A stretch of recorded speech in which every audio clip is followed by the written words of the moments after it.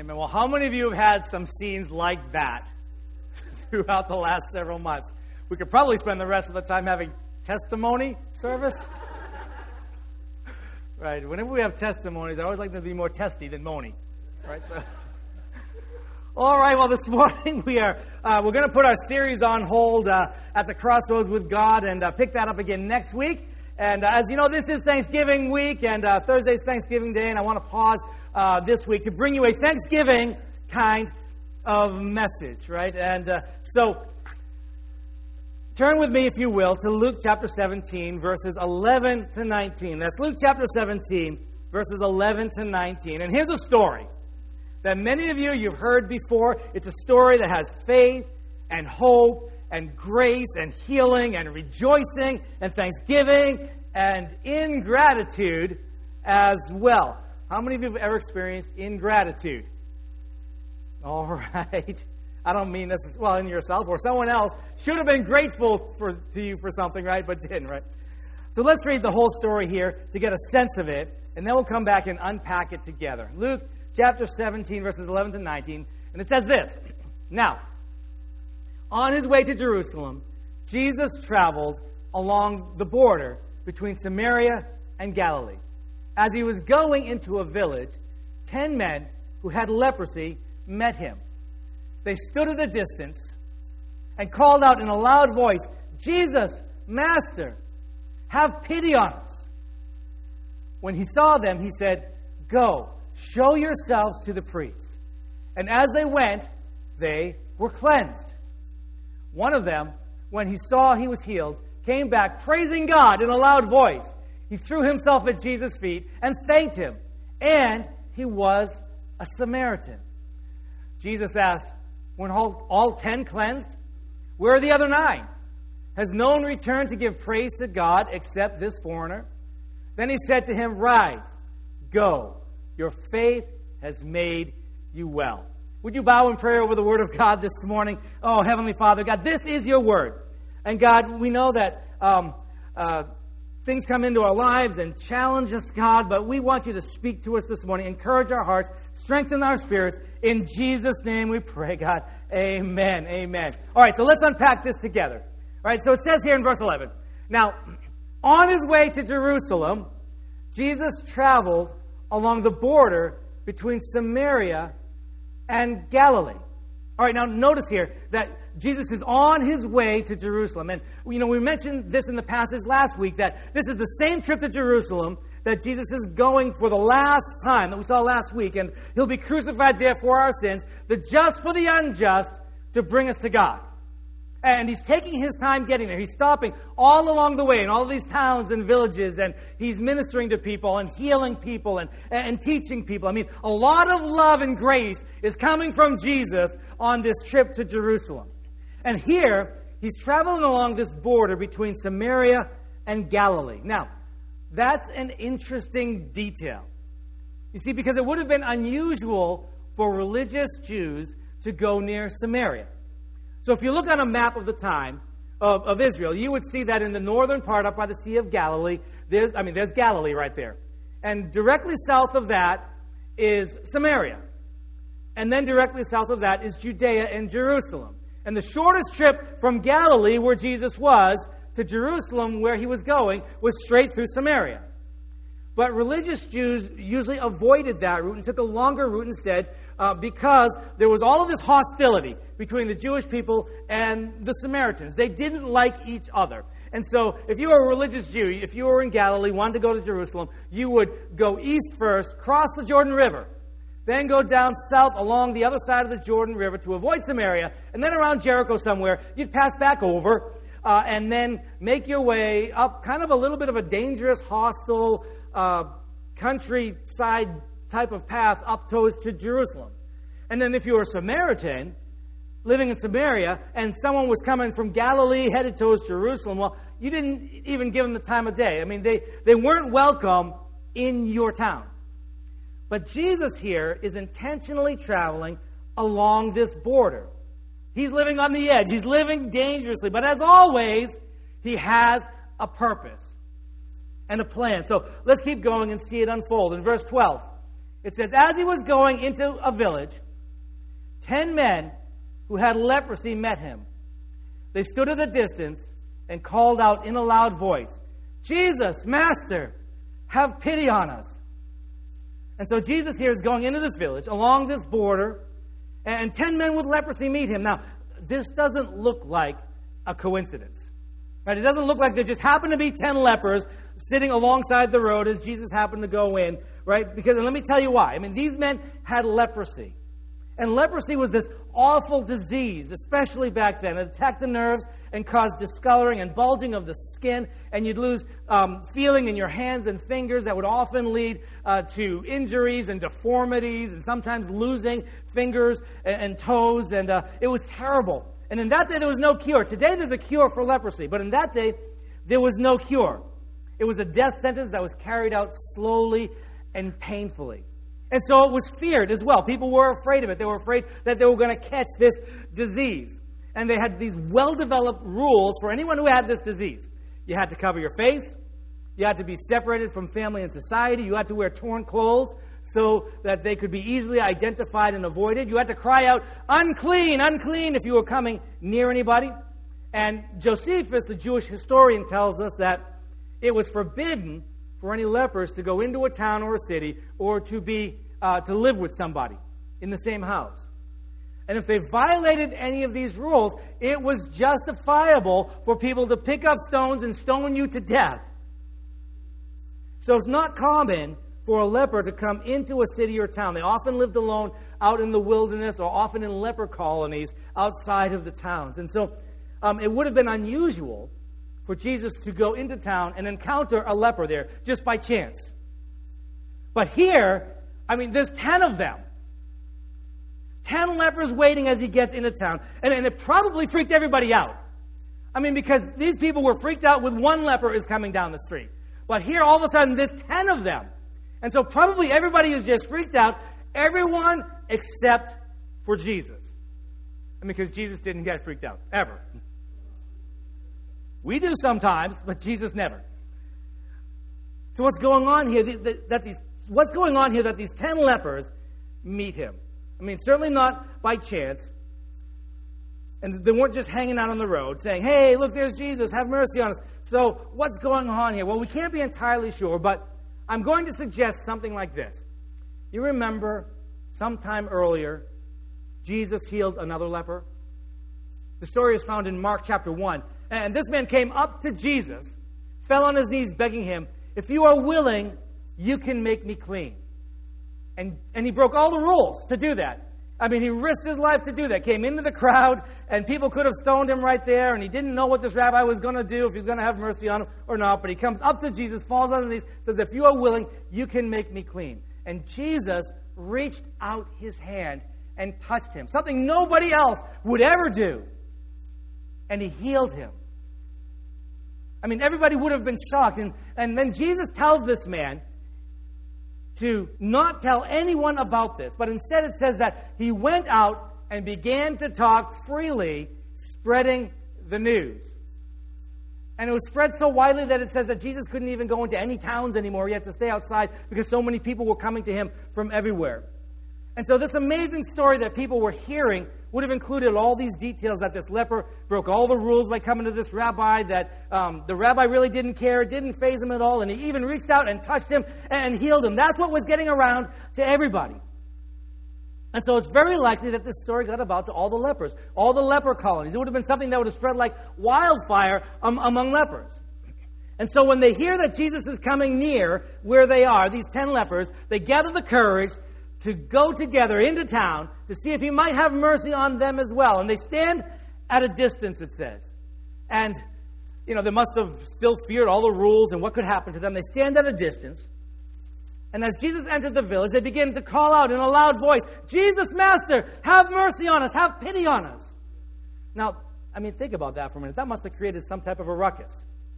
All these people focusing on Jesus, and all of a sudden 10 lepers shouting, have mercy on us. It wasn't uncommon when someone started shouting at Jesus, like, remember blind Bartimaeus? People started shouting him down. Like, stop interrupting Jesus. Just be quiet, be quiet. We're focusing on Jesus, right? Well, this guy had a need. Well, these 10 lepers, same thing, right? Everyone's focused on Jesus, and they're shouting, have mercy on us, Jesus, have mercy on us. They're coming to him in faith. I mean, they're desperate. In the natural, they have no hope. They're experiencing this slow and agonizing death sentence. But now Jesus has come there. There's a possibility. Maybe something could change. Maybe, just maybe, he'll have mercy on them. Can I encourage you, when you have a desperate situation, go to Jesus. I mean, sometimes, we get into these desperate situations and we're going to everything else first and Jesus last. When everything else fails, well, I guess I'll go to Jesus. Can I encourage you, go to Jesus first.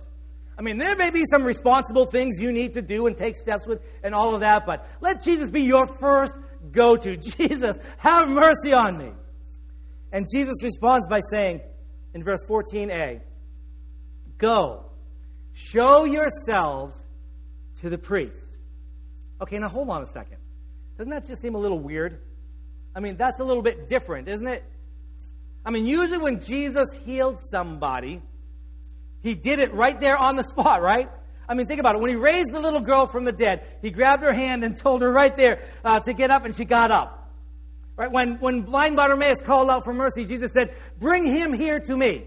And he was healed right there on the spot. When the other leper came to Jesus, asking to be cleansed, Jesus reached out and touched him right there on the spot, and he was healed. But here Jesus says, go, show yourself to the priest. No calling them forward, no touching them, no pronouncement of healing. Just go to the priest. Now, in the natural, I would think that would be kind of discouraging. I think I would have been like, what, you're not going to call us forward? You're not going to lay your hands on us like you did the other leper? You're not going to speak a word of healing or anything like that? Just like go to the priest? I think that would have been discouraging. And the priest didn't have any cures. All they did was look at you to see whether or not you had been healed or not. So why go show yourself to the priest in this condition? That would be pointless. What sense would that make? And so I get a couple ideas from this. First, sometimes life doesn't make sense. All right? We want it to make sense.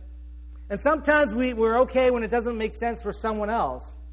But when something really crowds into our life, something really real and really difficult, and it just doesn't make sense. And you ask God, why? Why is this happening, God? What reason, what purpose is there for this? Sometimes life doesn't make sense. And it requires us to walk just one step at a time in faith. And then secondly, Jesus doesn't always do everything the same way every single time. Any of you ever notice that?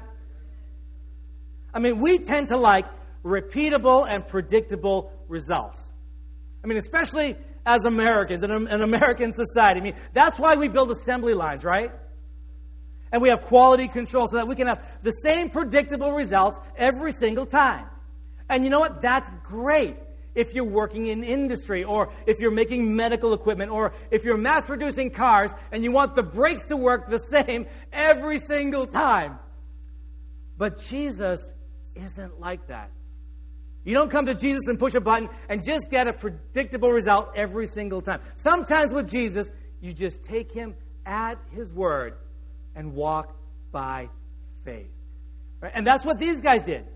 There must have been something in Jesus' voice, something about how Jesus said it that moved them and gave them faith to follow through, because instead of just going back to the leper colony or just disbanding and go away, it says they turned and began going.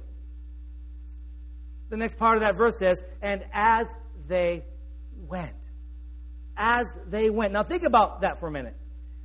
Do you know where the priests were? The priests were in Jerusalem. Most of the priests are in Jerusalem.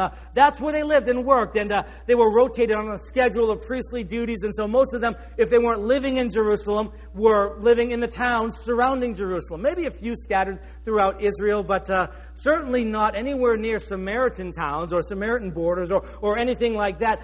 Priests wouldn't be caught dead in those types of areas.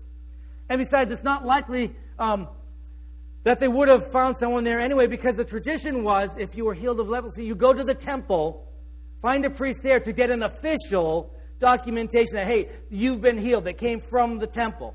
So when it says that these guys turned and went as they went, the idea is what they're not just going down the street to find some local priest, who likely wasn't there. It's likely that they're turning and going to Jerusalem, of all places, that they're starting on this long journey. Now, there's some faith there. They weren't healed yet, but they obeyed and trusted Jesus' word. I think they're to be commended for this. I think some in the crowd probably would have thought like, wow, that was a cool way for Jesus to get rid of these guys. Send them to Jerusalem. Send them to the priest. Wow, good one, Jesus, right? Now, that wasn't what Jesus was doing or thinking, right? But I think probably some were thinking that. And why didn't I think of that, right? So there's some faith there. They'd be commended for that. Sometimes when you walk by faith, it can seem like it's a long journey. Right? And you don't see the end of the journey sometimes. All you can see is the next step. And so you take the next step. I think many of you are to be commended.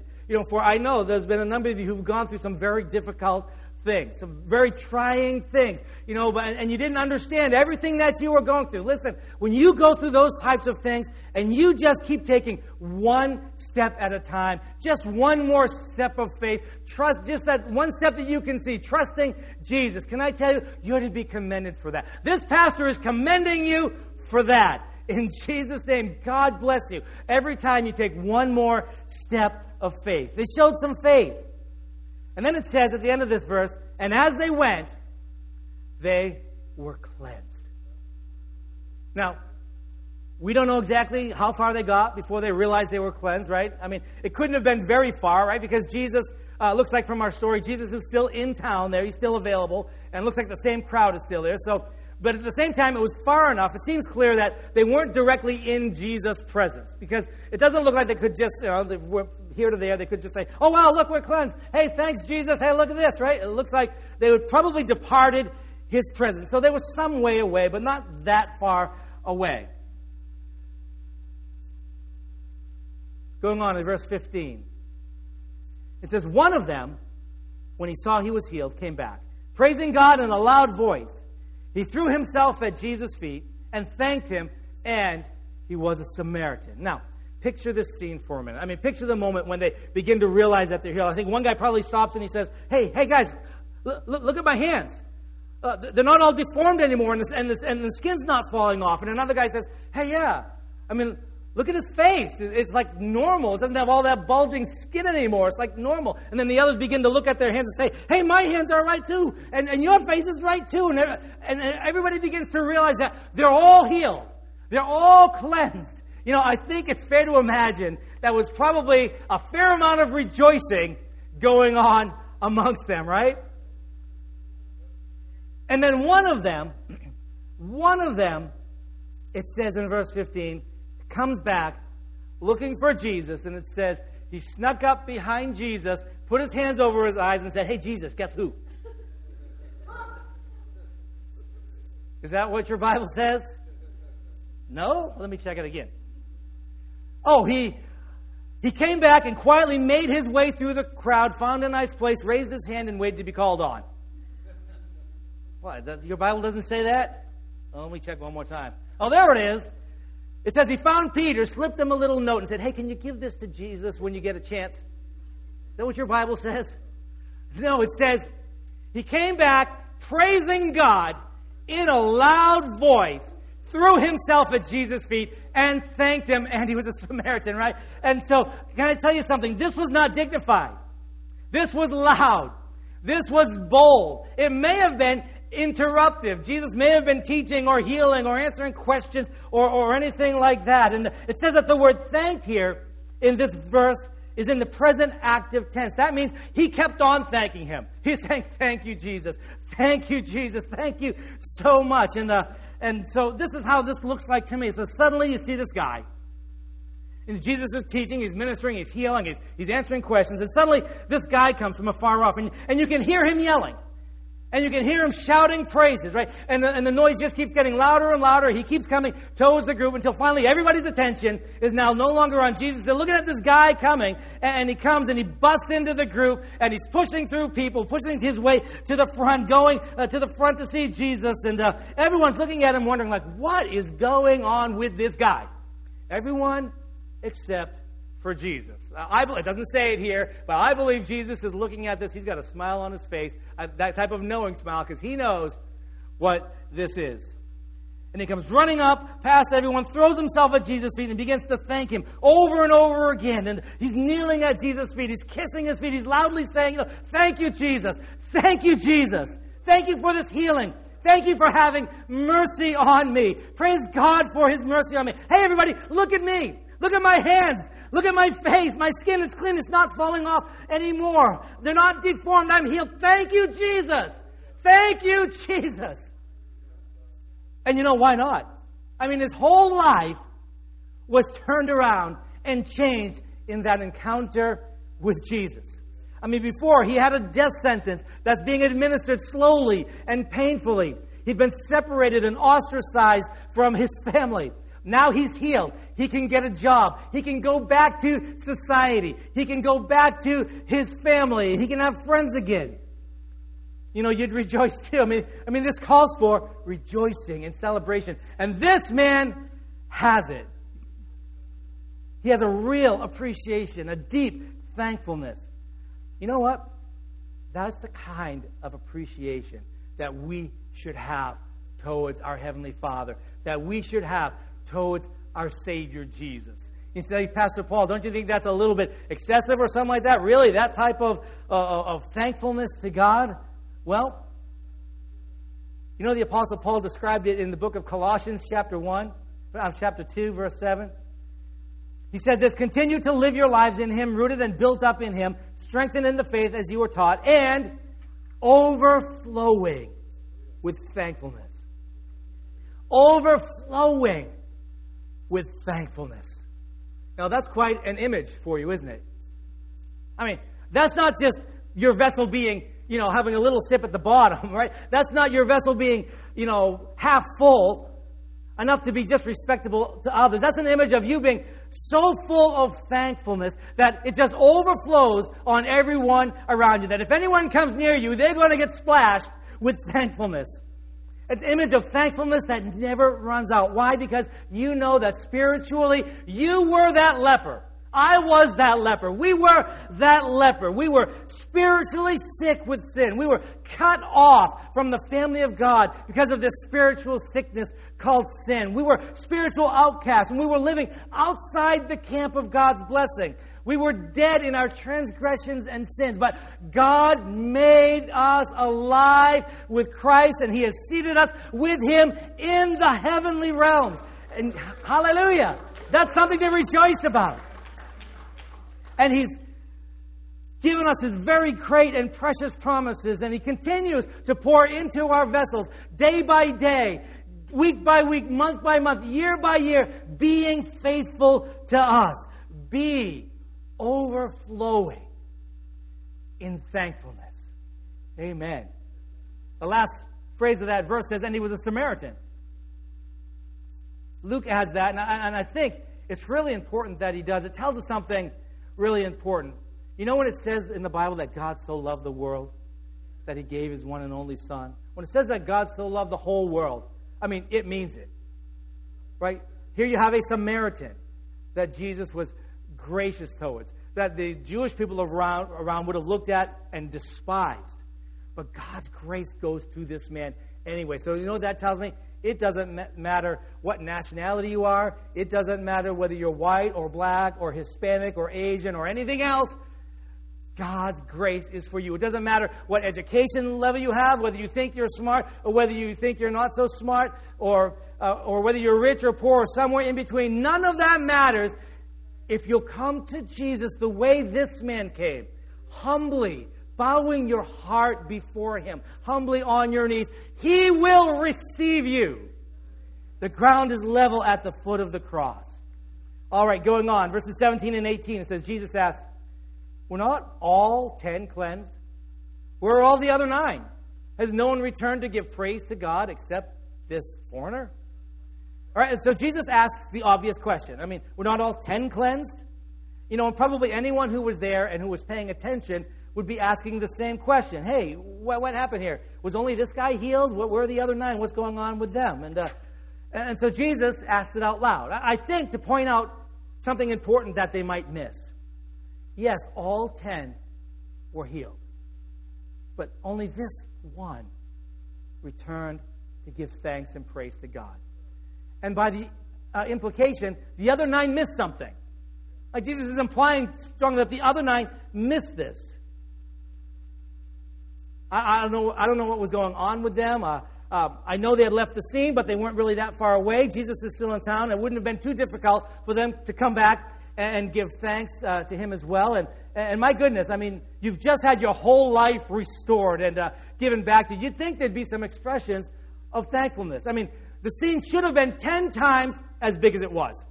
There should have been 10 men boldly coming and praising God and bustling through the crowd and falling at Jesus' feet, thanking him. It should have been like a microcosm of that scene in Revelation when all the redeemed of the Lord gather around the throne, saying to him who sits on the throne and to the Lamb be praise and honor and glory and power forever and ever. Should have been kind of a microcosm of that. But instead, only just one. You know, Jesus once asked this question. He said, when the Son of Man returns, will he find faith on the earth? But here, we see that sometimes gratitude and thankfulness is even rarer than faith. The men all obeyed what Jesus told them to do. They all set out to find a priest. They all acted in faith. They all received a healing. Only one was overflowing with thankfulness.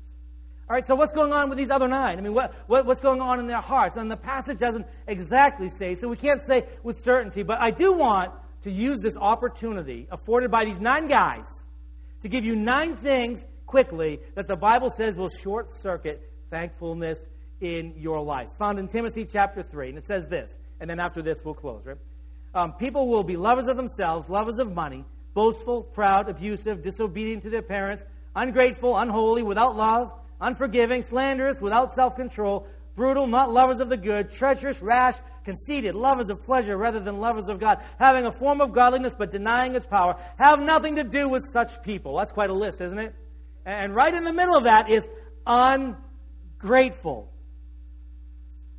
And so I want to use this list here to give you 9 quick things in honor of these 9 guys that will short-circuit thankfulness in your life. All right, here we go. The first is this, being a lover of yourself. You know, I don't know if you've noticed, but there are some people who are in love with themselves. Maybe you work with some of them. I don't know. The type of person who comes to shake your hands and as you do says, hey, it's really good for you to meet me. Right, someone who loves... All right, you've experienced it then. All right. Someone who is in love with themselves. You know, I went and searched on Amazon in the book section for loving yourself and received over 10,000 responses. I mean, that's an awful lot of focus on loving yourself, I think. And I don't want you to misunderstand me. There's an important respect that God wants you to have for yourself that has to do with the image of God in you. But that idea is properly expressed first in us in the 2 great commandments. Loving God first. Loving the Lord your God with all your heart, mind, soul, and strength. And loving your neighbor as ourselves. But when we're in love with ourselves, we become the focus of everything. And it blocks us from having the thankfulness that God intends. All right, second one is this. Being a lover of money. Being a lover of money. Greed, covetousness, the desire for more, the focus on what you don't have will short-circuit your ability to be thankful for what you do have. Jesus said what? You can't have 2 masters, right? Either you'll hate the one and love the other, or despise the one and be devoted to the other. You can't love God and money. But godliness with contentment is great gain. It enables you to be a grateful person. All right, third one is this. Being a lover of pleasure. Being a lover of pleasure. This is the person who says, if it feels good, do it. And the Bible describes it as the person who's always seeking to gratify the cravings of the sinful nature. Always seeking to please the senses in sinful ways. And the problem is that sinful pleasures never say enough. I mean, they never say enough. They're never satisfied. They always want more. And when you're always focused on more, you can't be thankful for what you already have. Being a lover of pleasure short-circuits your ability to be grateful. And the next one is this, being proud or boastful. Proud or boastful. You know, I don't know if you've noticed, but you know there are some people who believe that they're God's gift to everyone else around them. You know, it's the person whose favorite subject is themselves. The one who's always focused on themselves and always interprets every situation, no matter what everyone else is going through, as how it affects themselves. And the problem is when you're focused on yourselves all the time, there's no space to be thankful for the blessings you have from other people and from God. All right, next one is this, being abusive. All right, so the person who's abusive, that's the person who's always using other people for their own gain. The person who uses other people for their own agenda, right? And of course, when we think of the term abusive, we usually think of the terms of, you know, the person who's maybe beating their wife or being verbally abusive to someone else. But and that's true, right? And that's abuse. But it doesn't always have to be that drastic. You know, some people, you've heard how some people use things to love people, and you know that's okay. You know, maybe you show up with flowers for your wife or something else like that. Sometimes I love my wife by showing up in the doorway with a cup of Dunkin' Donuts coffee. Sometimes it's okay to use things to love people, right? But some people get that turned around and they use people to love things. Well, that's not really okay. And so people become tools for a person to obtain an objective. That's abusive. And so being abusive in this way will completely hinder your ability to be appreciative for the contributions and sacrifices of others and for the sacrifice that Jesus made for you, because they're just tools to be used to achieve goals. All right, next one is this, being unholy. Holiness in the Bible is the idea of being set apart from things that are sinful and dedicated to God. And so the person who is unholy is not dedicated to God. Their heart isn't oriented towards God. And so for this person, there's really no one to be thankful towards. So a lack of holiness short-circuits thankfulness. Next one is this, being unforgiving, having an unforgiving heart. The heart that refuses to forgive. Now, I'm not talking about the times when, you know, someone really wronged you seriously and you're working through it. You're bringing it to God and working through it. God, help me, you know, to forgive this person and love this person. I'm not talking about that. I'm talking about the person who's just decided, I am not forgiving. I am holding on to this grudge. I'm just going to hold on to it. Person who holds on to injustices. And the problem with the unforgiving heart is that it always feels like it's owed something. It always feels like it's on the short end of the stick and somebody somewhere owes them something. And so the problem with this attitude is that it makes it incapable of appreciating what you have from God and from others, because there's still something that you're owed. All right, last one is this, having a form of godliness. You've heard that before, right? Having a form of godliness. You know, when the Bible says having a form of godliness, what it means is looking religious on the outside, but having no heart transformation on the inside. Looking religious, but having no heart transformation. And you can see an example of that in Matthew chapter 23. You know, Jesus is talking about the hypocrisy of the Pharisees and how they're going to all this effort to look religious to everyone around them, but their hearts were far from God. And in the end, he says that they were like whitewashed tombs that look beautiful on the outside, but on the inside were full of dead men's bones. And the problem with this type of person is that they're so focused on what other people think of them that they can't focus for a minute on what God or anyone else has done for them. Having a form of godliness short-circuits thankfulness. All right, so there they are. 9 things that will short-circuit thankfulness in honor of our 9 guys who were so unthankful to Jesus for his blessings. Let's conclude this morning by looking at the last verse in our story. It says in verse 19, "Then he said to him, 'Rise and go. Your faith has made you well.'" Rise and go. Get on with your life. Be blessed. Walk in this blessing that God has given to you. Live your life under the blessings of God. You know, this kind of reminds me of that scripture where Jesus said, you know, the thief, the devil comes, but only to steal and kill and destroy. But I have come that they might have life and have it to the full. You know, Jesus rejoices when people have a full life under his blessings, honoring him. Right? Jesus doesn't take joy in sickness and difficulties and troubles. Jesus doesn't rejoice at that kind of thing. He's come that they may have life and have it to the full. So when Jesus has healed you, when Jesus has forgiven you, when Jesus has given you heart transformation and made your life all new again, He says, rise and go. Live your life under the blessings of God. And then He says this, your faith has made you well. I mean, this man had a desperate situation. A situation that was impossible to deal with in the natural. But he knew who to go to. He knew who could deal with his situation. And so he went to Jesus. His faith made him well. Can I encourage you to be like this man? I don't know what situation you might be facing this week, what difficulty you might be facing this week, but be like this man. And I've learned this in my almost 30 years of ministry now. As I look at all of you, most of you are probably either coming out of a situation, or you're right in the middle of a situation, or you're heading into a situation. When you're in a situation, be like this man. Go to Jesus. Bring it to Jesus. Walk in faith, trusting that Jesus can deal with the situation and bring you to the other side. Even if He's not dealing with you the same way that He dealt with you last time, and it's a little bit different this time, trust Jesus. Keep putting one step in front of the other in faith. Rise and go. Your faith has made you well. Amen. Amen. Amen. Praise God. Would you just stand with me now? Amen. Amen. Praise you. As we bow in prayer, let me just ask, if there's anyone here, you've got something that you're going through, you can just name it right now. And it's kind of difficult, you wish you weren't going through it, if you want to remember you in prayer, you just raise your hand right where you are and say, yeah, Pastor Paul, that's me, I've got something that I'm just going through that's really difficult.